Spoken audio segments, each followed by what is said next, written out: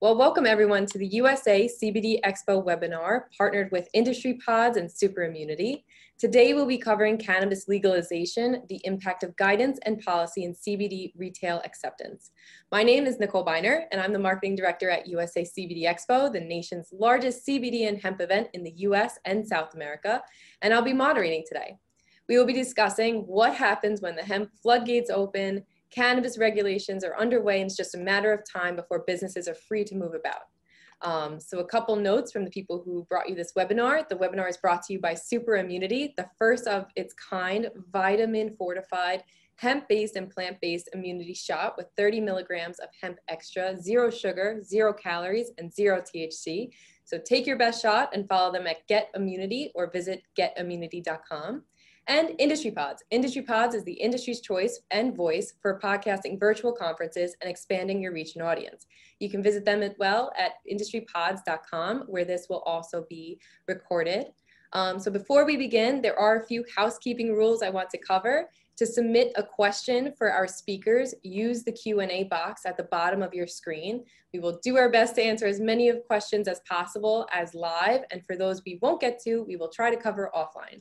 For those of you joining us over any social media accounts, you're more than welcome to put your comments in the chat box. And I'm going to launch a poll. And while we have that going, I'd love for everybody to start introducing themselves. So I'm launching a poll that's going to be one of the top things that we're going to answer today. So when do you think cannabis will be federally legalized? Less than 90 days, 3 to 6 months, 7 to 12 months, a year, more than 2 years? Let's see what everybody says. In the meantime, David, why don't you introduce yourself to everybody? Yeah, hey, thanks for having me on here. Name is David Metzler. I am the CEO of CBD Capital Group.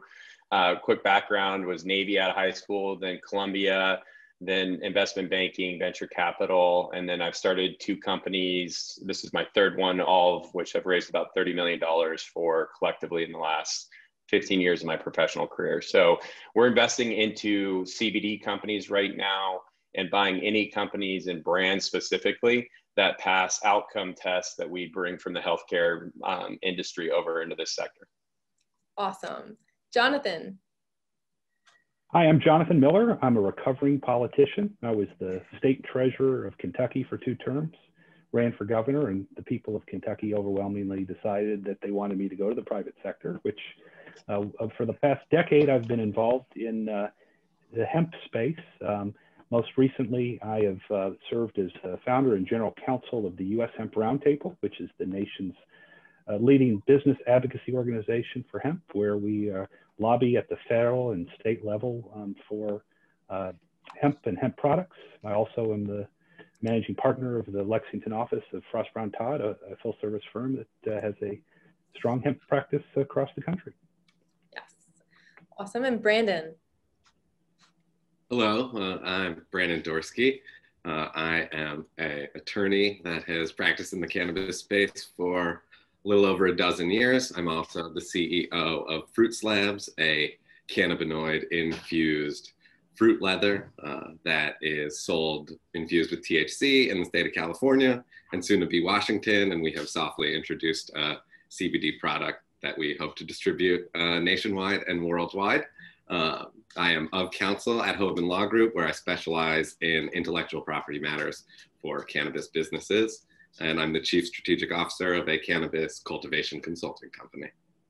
Awesome. Well, thank you for introducing yourselves. I'm going to end this poll, which will also kick off our first question. So when do you think cannabis will be federally legalized? So let me share the results here. 2% people said about less than 90 days. I'd be shocked. We'll see.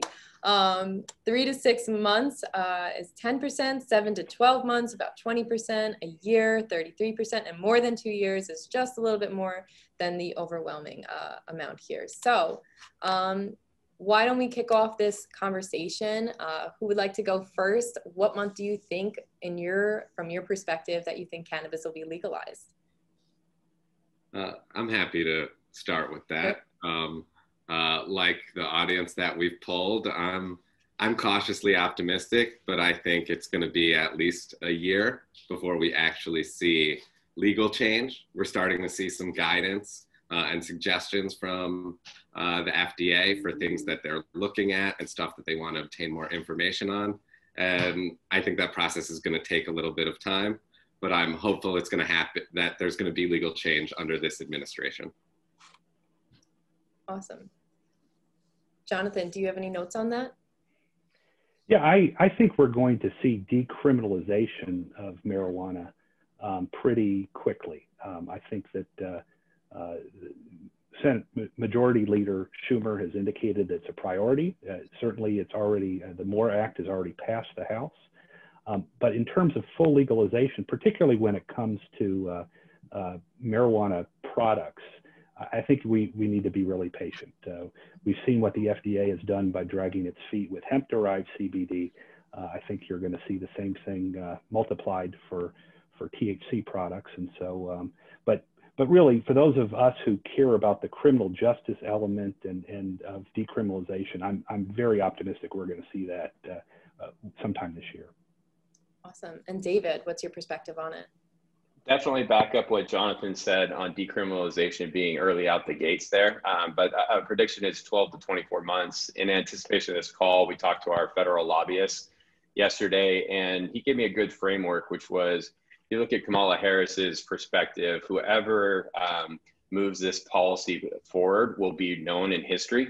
So if you look at that from a political perspective, there's a lot of motivation from this administration to get that through. And then the other framework he gave to look at it from the lens is, it is kind of the new infrastructure. Both Republicans and Democrats both agree on this. 68% of the populace now across the country agree on this. And you also have the need for municipalities and states to take in as much revenue as possible, and really the federal government from that. So you have this kind of common ground element, and you also have this historic legislation component that will help make the politicians that pass this thing through. So there's a lot of motivation. He did also, say that it's not a 12-month deal. There's too much work that needs to be done. So my call after this is with some of the policymakers, and we're talking about exactly that. So I would say 12 to 24 months. And then just one other thing that Brandon said was very intuitive, which is, we're in discussions with the FDA. We have been throughout this last year consistently, because we're doing a lot of data and outcomes studies. And they're looking at data-centric models right now for hemp and CBD, and that's a good indication that they'll probably take the same amount of effort in the medicinal side as well. So there's really a strong indication across the board against momentum on this topic. Definitely. And when we talk about cannabis, it's kind of hard to say, which side we're talking about, whether it's the THC side or the CBD side. So when you say about a year, are you talking about both, or are you kind of leaning towards more CBD? I know when you say decriminalization, it's kind of course, leading on the THC side, but do you guys have any comments on that? Well, hemp and hemp-derived CBD are already federally legal. Right. The question is what the FDA is doing in terms of regulating the products. Right now, the FDA has said publicly that it is illegal to market CBD as a dietary supplement or a food additive. We disagree with that, and you see products, frankly, being sold all over the country under this gray area. But what we're hoping to see within the next year is, if the FDA doesn't act, and I'm a bit skeptical, that we see passage of legislation which would direct the FDA to regulate CBD as a dietary supplement, perhaps as a food and beverage additive. And that's the highest priority right now of the U.S. Hemp Roundtable, to try to seek passage of that legislation. Right. All right, great. We're getting a bunch of questions in. We'll take questions at the end, so don't forget to put your question in the Q&A box. Try not to use the chat, put the Q&A box in there.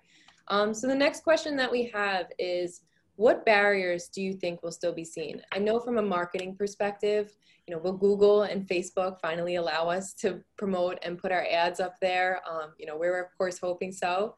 Perfect. Hello, Jack. So we have Jack Heekin available with us right now. He had a little bit of technical troubles. We'll give him a minute to get set up.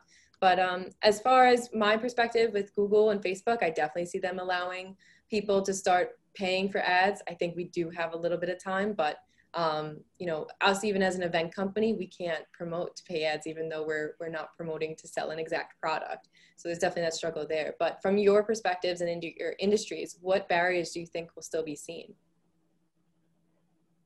I'll take a stab at that. I mean, Jonathan said this very well. Look at the hemp, what happened in that legislation with the Farm Bill. It would pass in 2018, December. We're now 2 years past that. And you still have banking issues that are on the table for almost everybody, right? Credit card is still always there. Square has kind of changed the game. So all of our companies, we moved to Square and we have a deep relationship with them. But, this is an industry that moves slowly. And even with federal legalization of hemp and CBD, that took 2 years. So as we look at what's going to happen once legalization happens, let's say it's a year from now, anticipated 2 to 3 years before all the kinks get worked out, in the system. And that's once it's legal, right? So that's just taking the existing playbook that we've already seen and just fast forwarding that ahead. We are in discussions with Google for our brands. We have some pretty deep relationships from some of my friends that went to Columbia or over there. So they're opening the doors on PPC and other advertising. So that's a good indication. But everyone's kind of back to the FDA. Everyone's worried about getting in trouble. Everyone's worried about claims. There's an argument to be made that both Google and Facebook have liability if companies are making claims until stuff is figured out. So they're very cautious. So they want to only work with premium brands and known players in the industry. So we see that 2 years from now, kind of the same kind of play out that's going to happen on the federal legalization, about a 2-year time frame for kinks to get worked out. Cool. Brandon, you want to jump in? Sure, yeah. I believe that there are certainly a handful of barriers to entry the industry is going to face. I think what we're seeing in a handful of states on the THC side of things is sometimes there are bond and or insurance requirements that present considerable economic barriers to entry or participating in the market. And even if we have a more robust or clear federal program either for CBD or THC products, I think that there are going to be some economic barriers to entry that might require certain bonds or insurance policies that might be prohibitively expensive for some people to enter. Okay, great. And I want to take a minute here and let Jack introduce himself. I know you had a quick technical problem, but Jack Heekin, why don't you tell us about yourself? Yeah, apologize for that. Jack Heekin, representing OWC Ventures. We're a venture capitalist company. We focus on the efficiency of cannabinoids, whether it's from the plant of hemp or marijuana, at the extraction level and then the absorption level to the actual individual taking it, whether it's a cream, vape pen, drink, or anything. And then if you want me to go into kind of our thoughts on the regulations and everything. So from a THC perspective, if you look back the last time the laying duck session happened, it'll be happening about 2 years from now. Again, that's when the House passed the bill. We're kind of thinking maybe that would be the earliest. And then some other things that can maybe happen from a THC perspective is 280E removal, maybe next time Congress goes in and debates the Internal Revenue Code. So those are kind of the two big indicators from a THC perspective. And then the CBD regulation, I agree, it's probably a couple years out. It seems like they keep trying to get more and more information from a central database so that it's actual, clear, factual information on what it does to the body, how it's ingested, or how anyone kind of consumes the actual product CBD or any of the other cannabinoids. Great. And Jonathan, do you have any comments on this? Yeah, the 2018 Farm Bill was supposed to solve a lot of these issues when it comes to hemp. And still to this day, folks are having trouble getting banking and credit card company processing or having to pay exorbitant fees for it, despite the fact that hemp is 100% legal and not a controlled substance. The U.S. Hemp Roundtable held a diversity and inclusion summit where we put on an event for farmers of color and minority-owned businesses to teach them the how-tos of the hemp industry, and we got our Facebook ads rejected. I mean, it's that kind of ignorance at this point that is something that we'll need to continue to battle, and we should expect every step along the way, even when marijuana is legalized. So it's something that industries like ours have to be vigilant about, and sometimes we need to seek legislation like the Safe Banking Act to help promote our interests. Great. And then does anyone see any kind of distinction between the federal and state level? I know being in New York, there's quite a few differences, and depending on what state you're in, do you think it'll be a blanket type of legislation that goes out? What are your thoughts on that? And Brandon, I'll let you start with that. I think that initially, as we already do see, there are differences at the federal and state level. And even post-Farm Bill, they're kind of pumping the brakes on guidance at the federal level. There are some states that have taken up the issue, and under state law, there might be permissible sale, or they're not taking issue with infused CBD products. And we might see adoption of regulations or change at the state level that maybe opens a pathway there. That does present the opportunity or the real likelihood of there being inconsistencies between the Fed and the state. And, you know, when that happens, federal law trumps state law. I think that we'll continue to see some states be a bit more progressive and accelerated in their adoption of, you know, benchmarks or rules for the industry before you actually see the federal government set some bright line standards. They're holding out for more information. Certainly on the testing side, I think they're sending some real signals that they want to collect a lot of data before they send a signal that they're going to allow CBD as something in a supplement or in food products. Yeah, the FDA's delay is really causing a challenge because we're getting this patchwork of state laws and regulations.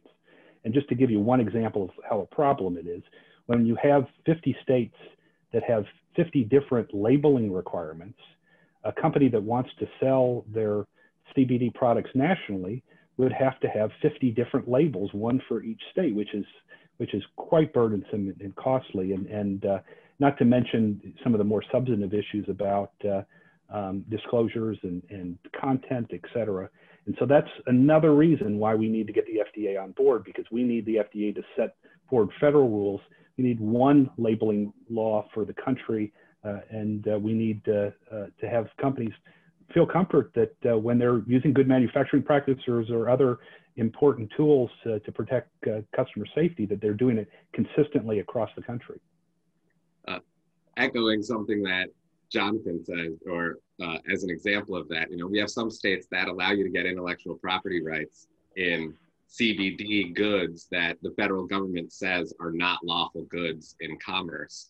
And that downstream creates all sorts of issues for consumers in terms of being able to properly identify the source of products. And we truly do need the federal government to step in and say that these are lawful goods and they're here to stay, because there are thousands of CBD infused SKUs of ingestible products on the internet. And consumers need guidance on what is safe and what is legit. Definitely. David, do you have a final comment on this?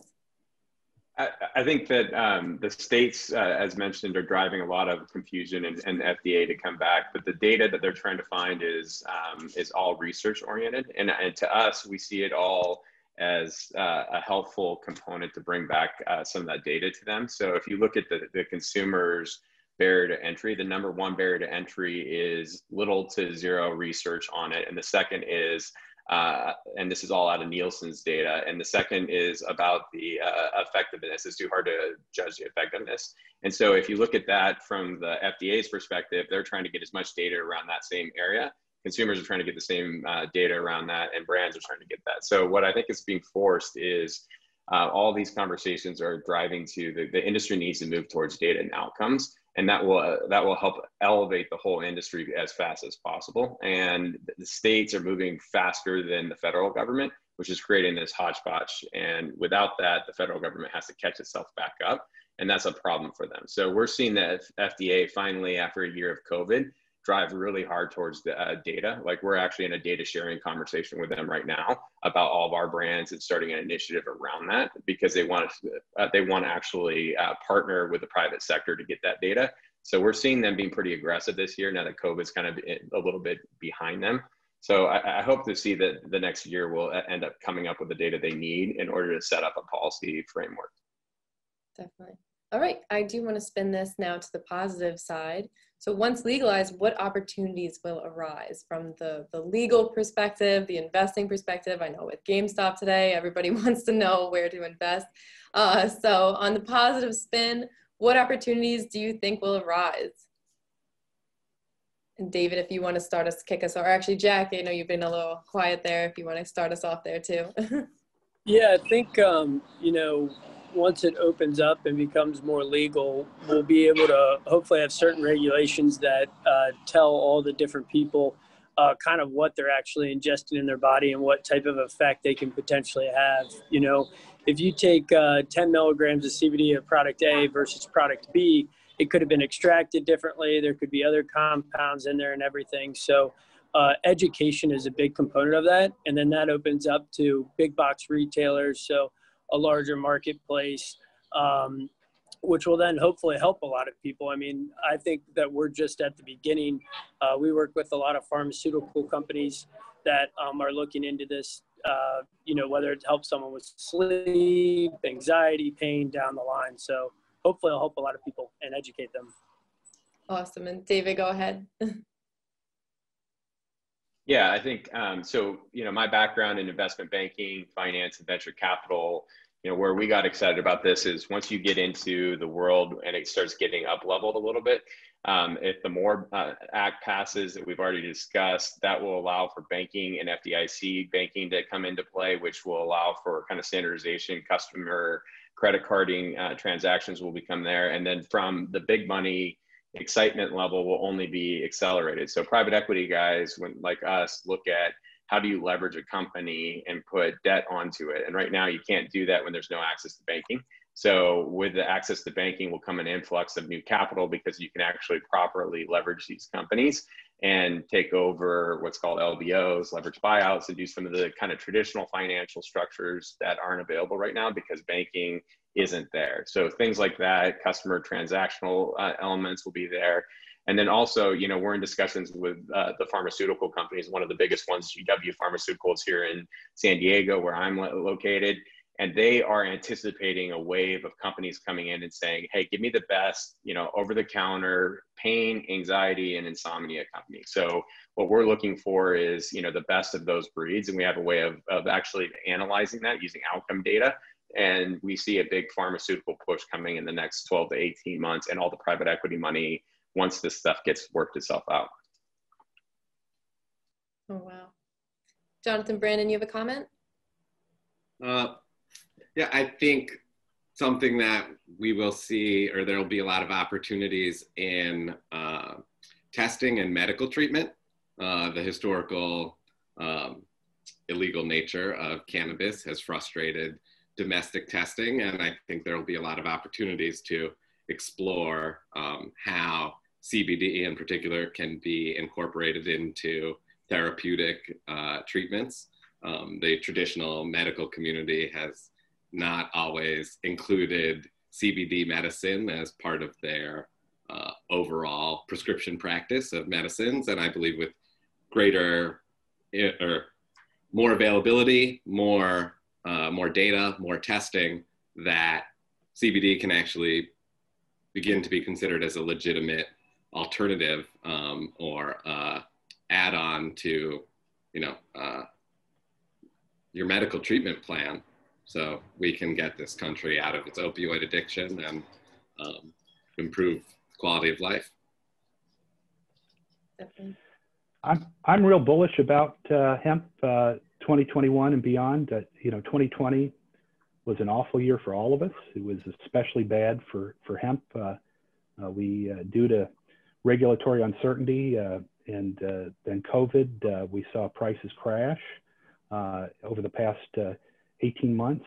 But I think once we can get some regulatory certainty and legislation It was called HR 8179, the last Congress. It'll be reintroduced any day now in this Congress to develop a legal and regulatory pathway for the sale of ingestible CBD.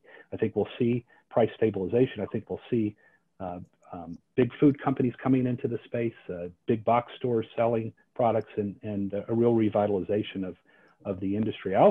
I'm bullish about hemp fiber. I mean, it's going to take some time to develop the infrastructure. It's expensive, but we've seen what's happened in Europe with hemp plastics and hemp construction materials. And I really think that is ultimately going to be the most profitable future for hemp farmers. Yeah, I agree. All right. So I think that's some great opportunities for us to look at. One of the other questions was, how do you validate this product? What are some steps you can ensure so that when you're investing or purchasing wisely? I can take a stab at that.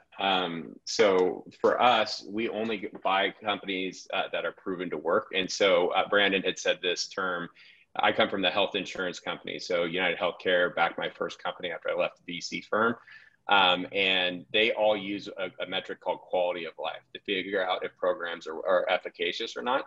So if something's working or not, they use the system to actually measure that. So we brought over the chief technology officer of United Healthcare to actually run these studies for us. And we can go in with an email study that's an actuarial-based study and quickly, within a 4-week time frame, tell you if the product works. And not only if it works, but we can tell you, is it improving the quality of life for someone that has pain? Is it improving the quality of life for someone that has anxiety or someone that has sleep issues? And if so, how well, and measure that. And so for us, we see smart money, the pharmaceutical companies, the real smart investors are only going to buy companies that can prove that their products work. And we actually are doing that for the brands that we're doing.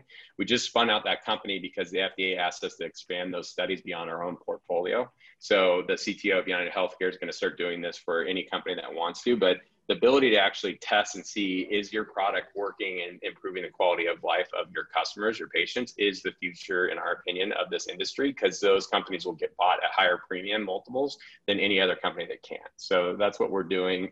And it's really fascinating because I'll give you one quick data from the studies that we've done. Women that take products, CBD products, have a higher efficacious and improvement by about 8% over men for pain. Right? Those types of data statistics the FDA wants to know, wants to share it with, and brands need to know that because that's how they actually design their R&D product lines. The hemp industry has set up an organization called the U.S. Hemp Authority. And that is an organization that's dedicated to promoting the best practices, high quality, and self-regulation. And so companies that go through a third-party audit done by a firm that administers the organic, the non-GMO program, excuse me, will be certified, able to put a certification on their label to be a signal to customers that the products comply with intense standards of good manufacturing practices and legal and regulatory standards at the state and federal level. So I think we're going to continue to see more of that, but this is the hemp industry really trying to hold itself to the highest standards, because particularly given the controversy surrounding all of cannabis, it's important that customers know that there are some products out there that they can trust when, as you all know, there are right now thousands of CBD products out there, and it's hard to tell the difference. Brandon or Jack, you have a comment? Okay, no worries. So one of the final things we wanted to talk about before we move to Q&A. Oh, go ahead, Jack. I think there might have been a delay. Sorry, yeah. You know, for us, like, we're manufacturing a lot of different products for different people, whether it's in the pharmaceutical space, and we're trying to focus on one symptom, or if it's just in your consumer brand goods and, you know, someone wants to add a certain amount of CBD or another cannabinoid to their body, such as like a Coca-Cola in the future. But for instance, one product we're developing could replace like Tylenol PM. And, you know, I think that it's a lot of testing needs to be done every person's kind of made up different, and they have an endocannabinoid system. And what is that secret sauce of which cannabinoids and what percentage is in there, and how do you get the best absorption rate into the body? Bypassing the stomach, bypassing the liver, and everything else, so that person gets that effect very quickly, and it doesn't have a negative effect on the body. So I think we're just at the beginning of it, of what can really happen, because we don't really understand all these cannabinoids yet in the plant. Definitely. All right. Well, speaking of the different parts of understanding the plant, I know one of the things we were hoping to just discuss lightly was what's going on with Delta 8.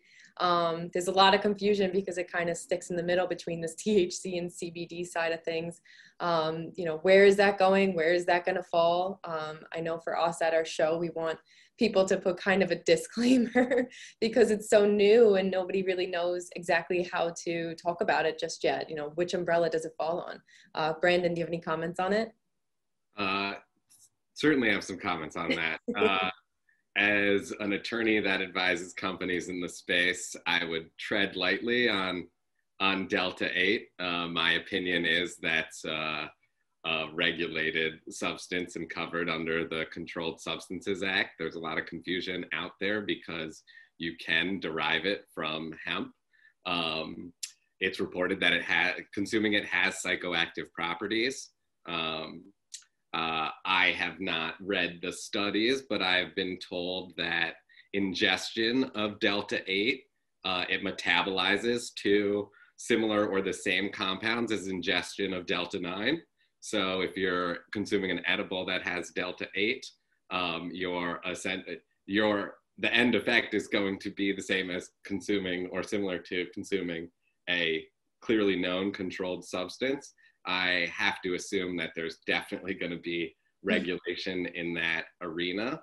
So I would caution all the attendees to tread lightly on doing anything in the Delta 8 space. That said, the industry definitely is treating it like a gray area. There are some aggressive operators out there that are pushing all sorts of Delta 8 products. I think it's the most gray space right now. I didn't know it could get grayer, but it's definitely a space that we don't know where to go. Anyone else have any comments on that before I jump into Q&A? I got one. Oh boy. Yeah, go ahead. Go for it. You got it. Go, Jack. So we're talking about D8 right now, but people have already figured out how to make D10. So, that's why I keep saying, we're just finding out about this plant. Delta 9 or THC, is not federally legal, going by states, very similar to prohibition of alcohol. And then you have this Delta 8, and then you see some states that are kind of trying to change the law so that it is kind of seen as Delta 9 or THC. But we're already starting to see Delta 10. So then are they going to have to change all the regulation again that has similar effects to Delta 8 and Delta 9? So hopefully government regulation comes in at federal and state sooner so that we don't just keep kind of playing this game. That's a great point. David, you want to share your thoughts? Similar, although the thing in October of 2020 last year, and granted it was different administration, was that the DEA is not going to take a favorable view towards Delta 8. So, that's the indication on the legal level. Jonathan's a little bit more of an expert there. I would say, though, it's hard because consumers are demanding it. And so you have this really interesting dynamic of it's most likely going to get you in trouble, as Brandon and Jack have kind of said there's regulations there, but on the other side, consumers want it. And I think the reason why is the problem as CBD as a whole, and we've seen this in our studies, is it takes, generally speaking, 90 days, 13 weeks is what the statistical number is, to get an increase in your quality of life. About an 8% increase in your quality of life for taking it over 13 weeks. So think about that. And the thesis we have is it's a cumulative dosing issue. But unlike THC and Delta 8, where you have an immediate effect, CBD, which does help you for pain, anxiety, and insomnia, we've been able to demonstrate that and share that with the FDA. it takes a while, right? And so you have this problem where people in America, especially, want an immediate pill to fix their pain and their other symptoms. And so Delta-8 does that, and it gives you a high, and people like a high. Hence the reason, once again, federal legalization is just necessary. Awesome. And Jonathan, any final comments on Delta-8? Yeah, no, I mean, I like Brandon's analysis. I mean, you can make a very strong argument right now that Delta-8, as long as it's derived from hemp, derived from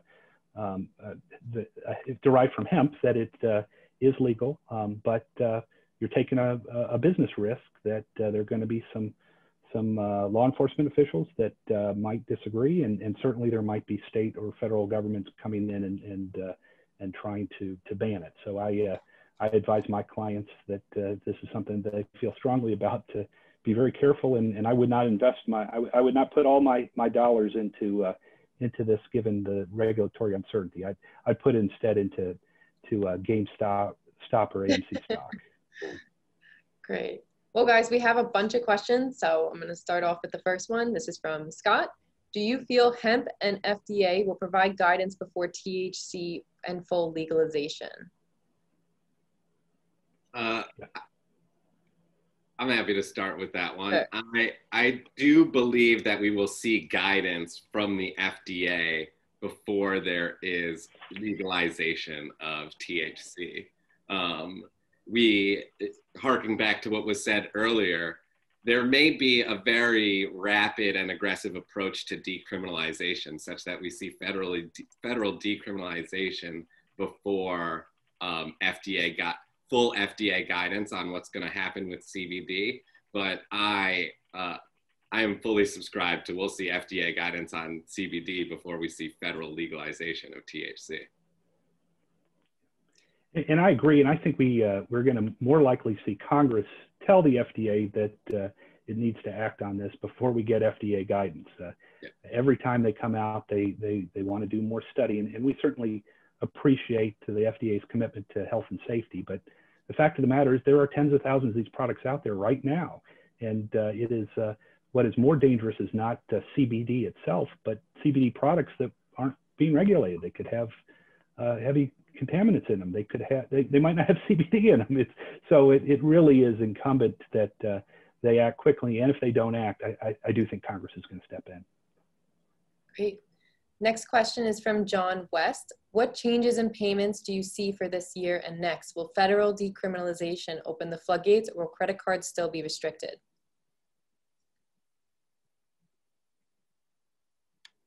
Anyone have a comment on that one? I mean, all of our companies, we have a relationship with Square from my technology VC days. Like, everyone should be on Square. Like, it just is so easy to do. They're better than anyone else. I have no stake in that, but like, we've moved off of that, and they're cheaper than everyone else. So on that side, for CBD, you already have a very solid player in the space that is underneath a lot of the high-end pricing. Like I said, the credit card issue is no longer the issue at hand. And safe and more, any of those legislations will change that and make it even more so. The pricing on the VIC that they used to charge is going down by the day. But where we see the very real value is once you can get into banking and really be in that, right? Like, that, it's still hard to get banks, and banks will move off of it. They don't know their own internal policies and so forth. The big money will move in once FDIC can ensure, hemp and CBD, and know clearly that they're not in trouble, and especially when on the THC side. But yeah, credit card processing is not the issue at hand as far as our perspective right now. I think the Safe Banking Act will pass Congress this year, if not early this year. I think that will be the first domino to fall when it comes to cannabis legalization. Remember, it passed the House by a vote of 3-1. Every Democrat voted for it except one, I think, and half of the Republicans voted on it. So this is a bipartisan issue. And the only reason that it didn't move is because the Senate had been blocking everything. Now we've got Schumer as the majority leader. I think you will see a clear majority of senators support safe banking. So that is my most optimistic feeling about banking in the coming year. Okay, great. The next question is from Frank. If marijuana is legalized or decriminalized and left to the states to decide if they will allow recreational use, Do you see interstate commerce being permitted, or what would interstate commerce look like? That's an excellent question. And I think that we certainly don't know what interstate commerce will look like. It's possible we could get guidance that it's left to the states and they still prohibit. I mean, there could be guidance prohibiting interstate commerce for some reason, or there might be legislation on a state-by-state basis that discourages interstate commerce by putting taxes or tariffs on out-of-state product because they're trying to promote their own in-state industry.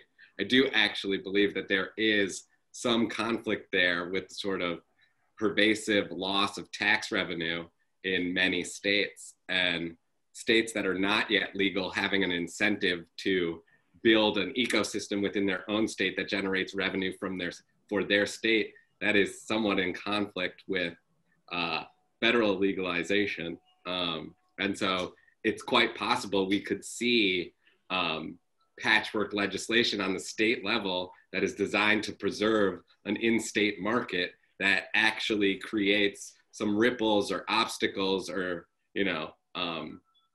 frustrations for interstate commerce as a whole. Great. And one other question that kind of relates to what Jonathan was saying with the hemp fibers from Harry. What do you think about initiative climate change and use of cannabis in a variety of products to help with the carbon footprint? The reason why I got involved in hemp was not because of CBD. In fact, when I got involved in hemp, I wouldn't know what CBD meant for another 5 years. I got involved in hemp because of its environmental qualities, both in terms of soil remediation and climate change remediation, but also in terms of biodegradability and sustainability of hemp plastics and hemp construction materials. To me, that is really where the great excitement comes. And we've seen a lot of progress in Europe. And I'm hopeful that we'll start seeing it here in the US, and that given we've got a Biden administration that's committed to the climate, that hopefully we can figure out a way to get some financial support for those activities as well. Plus, it's great for the crop is great, right? I mean, my dad was a farmer, and I grew up in that. And hemp is an amazing crop in that it pulls out toxins from the ground. At the same time, it helps with regenerative soil retention. So one of our brands has a really good positioning on that, and we're excited about that because they're all about helping heal the planet.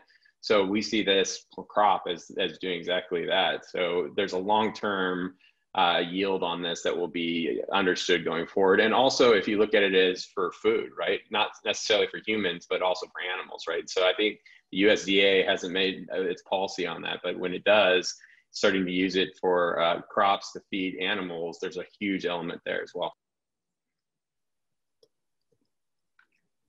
Great. And we'll do one last question. This is from Philip. What is the main hurdle the FDA has to clear before they issue a ruling on CBD regulation? What is the holdup? That's, I think, what's on everybody's mind. But do you guys have any insight into that? My personal opinion is the holdup is pharmaceutical industry lobbyists, but that's my personal opinion. Yeah. I think that's always been what's been suspected. If it is them, they are doing a great job of covering their fingerprints.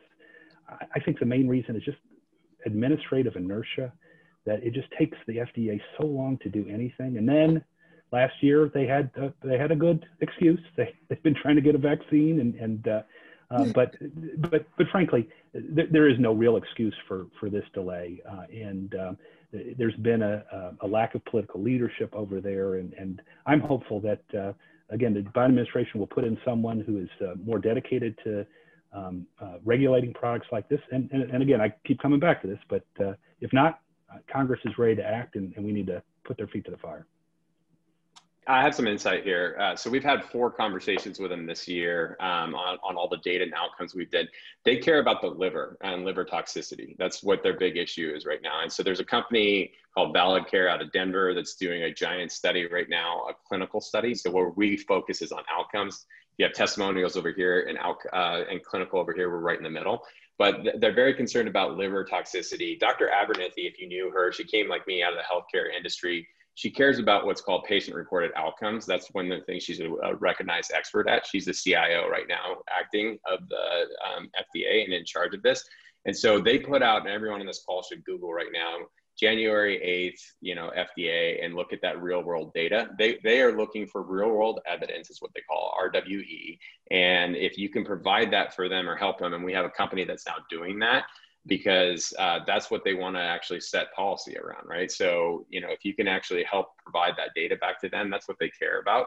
But I think they're actually being pretty aggressive on trying to get as much data in these innovative ways to actually set policies. And they have a great leader right now that's doing it. But it's changed over. And last year when we were talking to them, before COVID and post COVID, like they just got slammed with what our national priority was, which was solving this pandemic, right? So now I think you're going to have some bandwidth, they're going to have new leadership, and I think we'll see a lot of movement with this real world evidence that they're collecting right now. Great. Jack, any comments before I wrap us up? Yeah, I would just echo everything that was said. Not only pharmaceutical companies, but plastic companies have, also tried to stop hemp for some time. It's the world's strongest natural fiber. You can make cars out of it, different fiberglass and everything. I think it's really there's already hemp concrete and everything. And then from the standpoint of actually the FDA changing it, I think they need more research and data.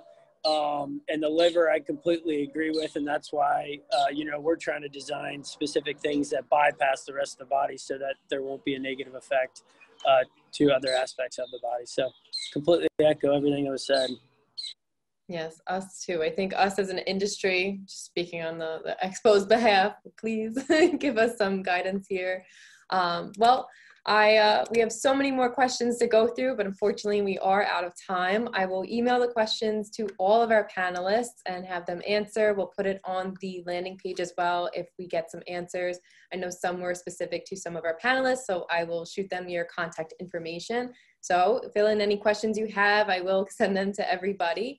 So I just want to thank you to everybody who participated. Thank you to everybody who tuned in. This webinar will be available on our YouTube and podcast channels such as Spotify, iHeartMedia, and Apple Podcasts. I will email everybody that link. For more information, please visit usacbdexpo.com, or you can email me at media, media, at usacbdexpo.com. I will put all of our panelists' information up on that site as well in case you want to get in touch with them, ask them some other questions. Once again, this was brought to you by Industry Pods and Superimmunity. So thank you guys once again, and we hope to see you soon. Thank you.